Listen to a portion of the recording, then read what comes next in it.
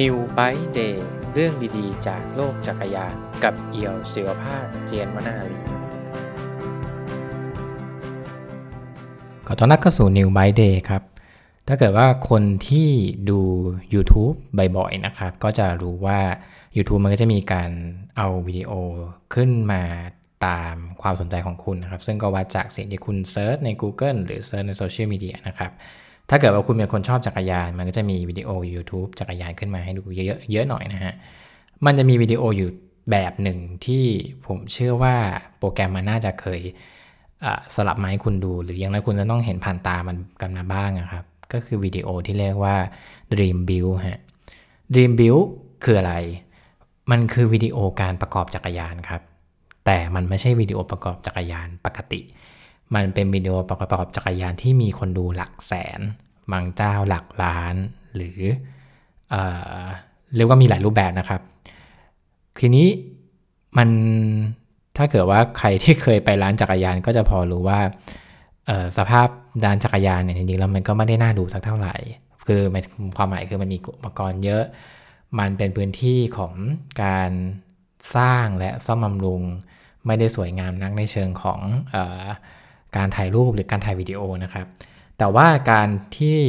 มีคนถ่ายวิดีโอประกอบจักรยานในห้องช่างแล้วมันมีคนดูเยอะมากเนี่ยมันน่าสนใจมากว่าทำไมวิดีโอแบบนี้ถึงได้รับความนิยมและมันก็เยอะขึ้นเรื่อยๆด้วยนะฮะต้องบอกท้าความก่อนว่าจริงๆแล้ว Dream Build เนี่ยถ้าพูดโดยคอนเซปต์เนี่ยมันคือการประกอบจักรยานในฝันนะฮะจักรยานในฝันคือเป็นจักรยานที่สเปคเทพคือมีอุปกรณ์ที่เรียกว่าดีที่สุดของในประเภทนั้นนะครับเช่นล้อที่ดีที่สุดยางที่ดีที่สุดชุดเกียร์ที่ดีที่สุดเฟรมที่มาจากแบรนด์ที่เป็นตัวท็อปของแบรนด์นี้ครับและอุปกรณ์ต่างๆเหล่านี้มันก็จับมาประกอบรวมกันมันเลยเรียกชื่อว่า Dream Build ครับก็คือมันเป็นเหมือนแบบการประกอบจักรยานในฝันนะครับ Dream Build เนี่ยจริงๆแล้วมันไม่ได้มีแค่ในจักรยานนะมันมีในเรียกว่าเป็นแวดวงแล้วกันนะเป็นแวดวงของรถยนต์หรือมอเตอร์ไซค์ถ้ามอเตอร์ไซค์จะใกล้เคียงกับเราหน่อยเพราะว่าเวลาที่เขาบอกว่า Dream Build ในเวลาที่เราจะประกอบสิ่งที่เรียกว่าเป็นพาหนะในฝันเนี่ยมันต้องมีการประกอบให้เห็นนะครับคือพูดง่ายๆคือมันไม่ได้เป็นเหมือนรถยนต์ที่มีการประกอบเป็นเหมือนโรงงานอุตสาหกรรมแต่มันเป็นการประกอบแบบทีละชิ้นให้เห็นการที่อุปกรณ์ชิ้นหนึ่งที่มีสเปคดีๆมากๆอุปกรณ์ที่หลายคนใฝ่หามาประกอบเข้ามาอยู่ด้วยกันเนี่ยมันถ้าเกิดว่ามันเป็นการทำในลักษณะมีมนุษย์เข้ามาช่วยประกอบเนี่ยมันก็จะดูมีเสน่ห์มากขึ้นนะฮะส่วนมากเลยมันก็เลยจะเห็นคือในรถเนี่ยมีแต่ว่ามันจะเป็นแนวรถคัสตอมนะครับมอเตอร์ไซค์มีแล้วจักรยานเนี่ยจะเยอะเป็นพิเศษเพราะว่าจักรยานเนี่ยเวลาที่เราเอามาประกอบกันเนี่ยส่วนมากนะครับส่วนมากมันจะเป็นการประกอบโดยคนอยู่แล้วก็คืออุปกรณ์เนี่ยมันเหมาะที่เราจะเอาสิ่งต่างๆมาประกอบกันด้วยมือด้วยเครื่องมือต่างๆ Dream Build เนี่ยถ้าในแวดวงจักรยานเนี่ยมีผลงานของคนหนึ่งนะครับซึ่งเรียกได้ว่าเป็นเจ้าของผมอาจจะพอจะเคลมได้ว่าเป็นเจ้าของเทรนด์นี้นะครับคำว่า Dream Build เนี่ยก็จริงๆแล้วก็มาจากวิดีโอของเขาในช่วงแรกๆนะครับก็คือเป็นนักเรียกว่าเป็นช่างภาพแล้วกันนะเป็นช่างภาพช่างวิดีโอนะครับที่มาทางสายนักปั่นเสือภูเขานะครับแนวเรียกว่า Extreme และ Downhill ด้วยนะก็คือช่างภาพที่ชื่อว่าจิลมิลเนอร์นะครับจิลมิลเนอร์เนี่ยจริงๆแล้วถ้าโดยพื้นฐานเนี่ยเขาก็คือเขาโตมากับสายอย่างที่บอกเป็นนักปั่นจักรยานสายเสือภูเขานะฮะสายเดิร์ทสายกระโดดเนี่ยก็จะมาทางเขาแล้วก็จริงๆแล้วจีเนี่ยเขาก็ทำงานเกี่ยวกับเรื่องวิดีโอมาหลายชิ้นนะครับเคยทำสารคดีจักรยานเสือภูเขานานมากแล้วประมาณสักปี2010ในช่วงนั้นนะก็พยายามที่จะสร้างผลงานที่เป็นแนวเรียกว่าเป็นวิดีโอออนไลน์ฟิล์มของตัวเองนะครับซึ่งจีเนี่ยก็ทำงานมาเรื่อยๆแล้วก็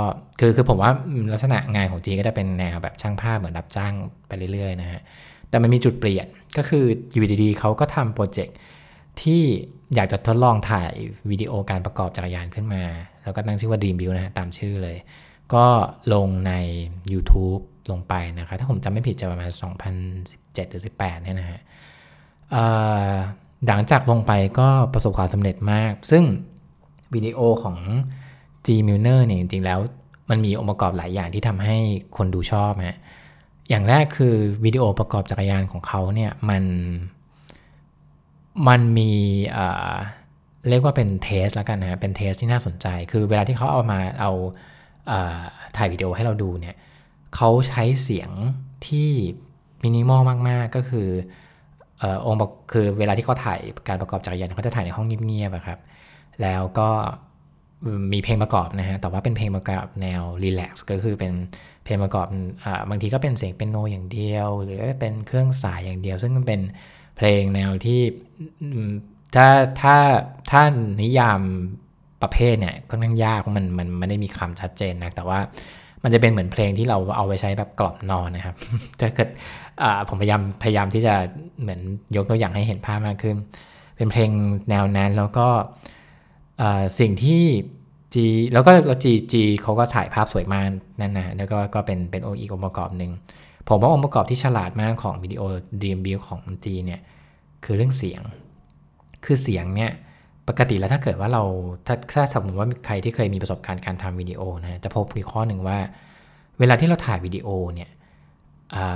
หลังจากถ่ายเสร็จแล้วเราเอามาตัดเนี่ยฮะ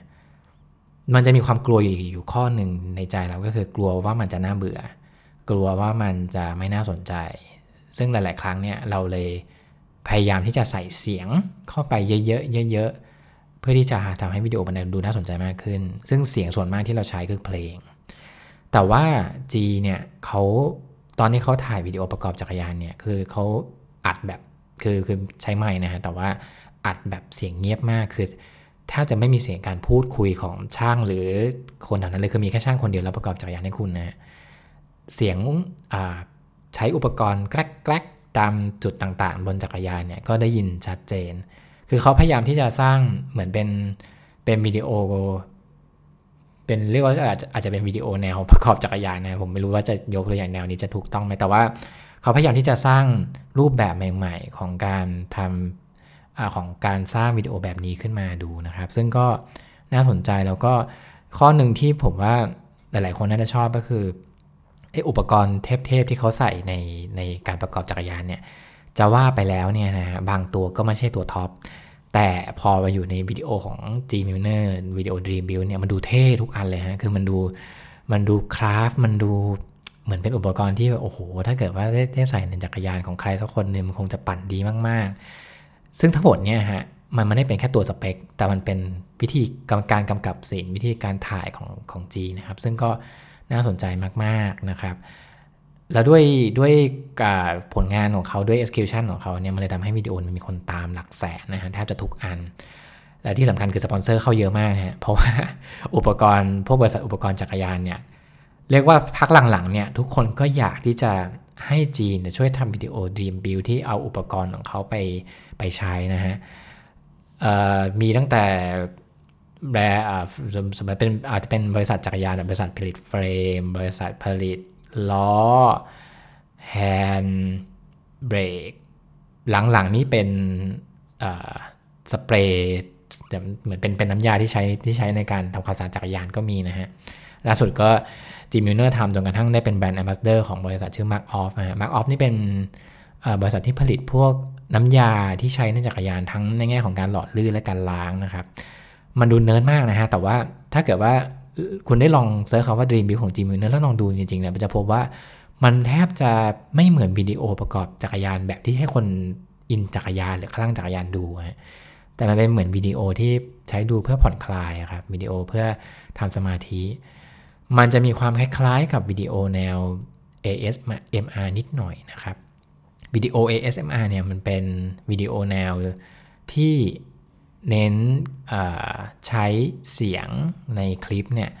ให้คนดูแล้วรู้สึกผ่อนคลายนะครับซึ่งมีหลายรูปแบบมากไอเสียง ASMR เนี่ยส่วนมากมันจะเป็นเสียงแอมเบียนหรือเสียงประกอบบางอย่างที่ดูเฉพาะเจาะจงมากนะครับแต่ว่าเขาก็อัดได้ดีแล้วก็ใช้คลื่นถี่ความถี่ของเสียงที่คิดมาแล้วว่ามันทำให้คุณผ่อนคลายเวลาดูนะครับหรือว่ามันก็จะมีวิดีโอผมไม่แน่ใจว่าเรียกว่า ASMR ไหมแต่ว่ามันเป็นวิดีโอแนวที่เหมือนอัดบันทึกเวลาที่คุณกำลังเดิน อยู่ในที่ต่างๆทั่วโลกครับบางทีก็เป็นขับรถลงไปในถนนหรือบางทีก็เป็นวิดีโอบันทึกระหว่างเดินตากฝนในสวนหรือวิดีโอที่บันทึกเสียงคลื่นตรงชายหาดนะครับซึ่งก็เป็นเสียงที่ดูแล้วผ่อนคลายนะครับ Dream Build ของ Gminer เนี่ยมีความรู้สึกคล้ายๆกันอย่างนั้นคือดูแล้วรู้สึกผ่อนคลายนะครับแล้วก็ถ้าเกิดว่าคนอินจักรยานก็จะรู้สึกว้าวด้วยคือโหดูว่าอุปกรณ์มันเทพมากดีจังเลยอะไรเงี้ยครับซึ่งก็Dream Build เนี่ยทำให้ของ Gminer นะฮะมันทำให้เกิดกระแสการทำวิดีโอแบบ Dream Build ของคนอื่นๆอีกเยอะมากนะครับแล้วถ้าเกิดตามไปดูก็จะพบว่าทุกคนที่ทำแทบจะคล้ายๆกับ G เลยฮะก็คือเน้นความมินิมอล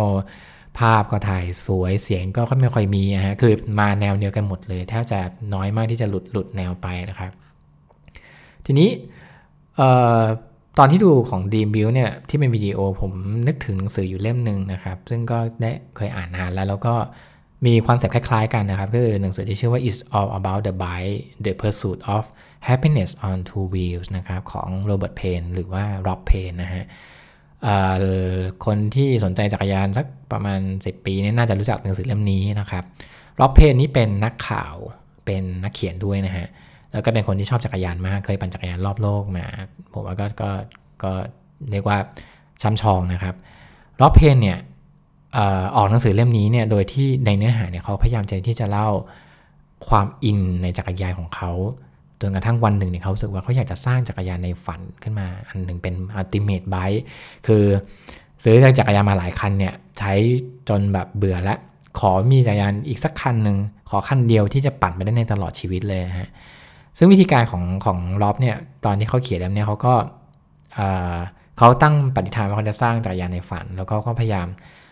เขียนหนังสือเพื่อเล่าว่าไอการที่จะทำจักรยานในฝันเนี่ยเขาต้องไปตามหาวัสดุอุปกรณ์ต่างๆที่เป็นเหมือนวัสดุขั้นเทพเหมือนเป็น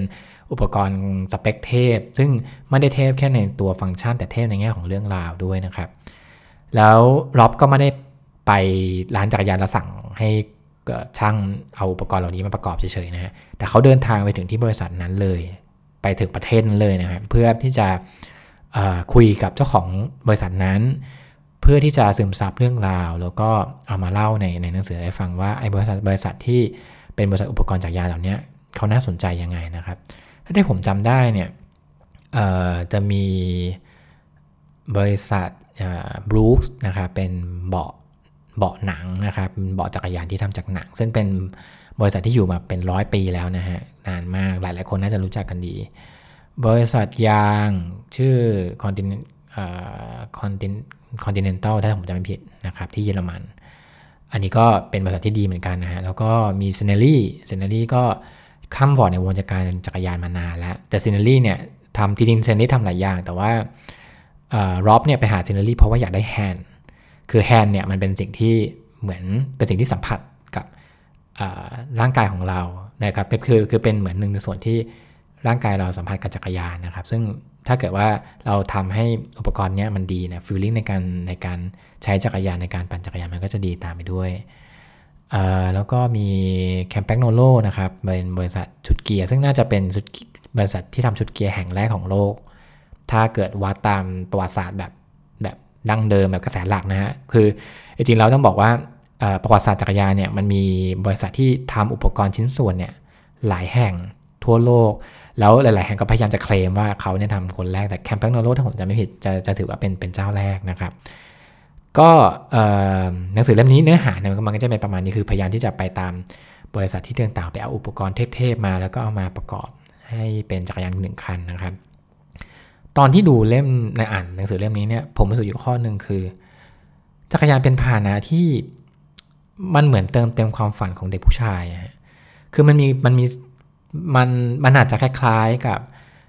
มอเตอร์ไซค์หรือมันอาจจะคล้ายๆกับรถยนต์เหมือนกันนะฮะคือมันมีความเป็นของเล่นเนี่ยมันถ้าเกิดคือจะบอกว่าเป็นเรื่องเกี่ยวกับชายหญิงก็ไม่ใช่ฮะคือผู้ชายกับผู้หญิงก็เล่นของเล่นนี่คือหมายถึงว่ามีของเล่นในชีวิตเนี่ยไม่ต่างกันเพียงแต่ว่าของเล่นในเชิงในสำหรับผู้ชายเนี่ยส่วนมากมันจะเป็นพาหนะส่วนมากมันจะเป็นรถยนต์มอเตอร์ไซค์หรือของสะสมบางอย่างนะครับซึ่งตัวจักรยานเนี่ยแม้ว่าคนจะมองบางครั้งก็มองแบบ ไม่ค่อยจะดีเท่าไหร่นะฮะบางคนก็จะบอกว่าจักรยานนั้นเป็นกีฬาอุปกรณ์คือความหมายคือเป็นกีฬาที่แบบใช้ด้วยอุปกรณ์หรือว่าไม่ได้สนใจเรื่องแรงของมนุษย์ซึ่งก็ไม่จริงนะคือถ้าเกิดว่าได้เข้าสู่โลกของจักรยานดีๆก็จะพบว่าจริงแล้วว่ามันก็เหมือนกีฬาทั่วไปคือมีทั้งด้านที่น่าสนใจหรือว่าอาจจะมีบางด้านที่จะเรียกว่าไม่น่าสนใจก็ได้นะก็คล้ายๆกับบริษัทจักรยานอื่นๆนะครับของเล่นนี่มันเป็นผมว่าของเล่นและการเล่นเนี่ยมันทำให้เรารู้สึกผ่อนคลายจากชีวิตปกติอะครับมันมีคนชอบเปรียบว่าการปั่นจักรยานเพื่อผ่อนคลายเนี่ยเป็นเหมือนการหนีหรือ escape ไปจากโลกปกติของคุณนะครับมันเป็นเหมือนทำให้คุณได้อยู่กับตัวเองนะครับผมว่ามันมีเซนส์คล้ายๆอย่างนั้นและอีกข้อนึงที่ผมได้เรียนรู้จากการใช้จักรยานและการมีจักรยานหลายๆคันนะฮะก็คือผมคิดว่าช่วงเวลาของการเล่นเนี่ยมันสัมพันธ์กับชีวิตพอๆกับช่วงเวลาอื่นๆที่ไม่มีความจริงจังมากกว่านะครับการเล่นเนี่ยมันจริงๆแล้วมันก็คือการเล่นนั่นแหละแต่ว่าการเล่นมันทำให้เราได้อยู่กับตัวเองได้หยุดสิ่งรบกวนที่อยู่รอบข้างความกดดันต่างๆความคาดหวังต่างๆจากสังคมและคนอื่นหยุดตรงนั้นไว้เพียงชั่วคราวแล้วกลับมาอยู่กับตัวเองอีกครั้งหนึ่งการเล่นมันทำให้เราได้รู้สึกว่าชีวิตมันยังมีด้านอื่นนะครับมันไม่ได้มีภาระหรือเบอร์เดนอยู่กับคุณตลอดเวลาคุณสามารถที่จะปรับและสร้างสมดุลให้มันได้ซึ่งความสมดุลก็เป็นสิ่งที่ร่างกายของเราเนี่ยสามารถสร้างขึ้นมาได้นะฮะความสมดุลเป็นสิ่งที่ทำให้เราปั่นจักรยานได้ช่วงเวลาแรกๆที่เราปั่นจักรยานหัดปั่นจักรยานตอนเด็กๆเราก็ล้มแหล่เซไปเซมาจนกระทั่งวันหนึ่งร่างกายสร้างสมดุลของตัวเองขึ้นมาได้นะครับการที่เรารักษาชีวิตให้สมดุลรักษาเรื่องเล่นกับเรื่องจริงจังให้อยู่ตรงกลางรักษามันไว้แล้วจะสามารถมีชีวิตได้อย่างมีความสุขขอบคุณที่ติดตาม New by Day ครับ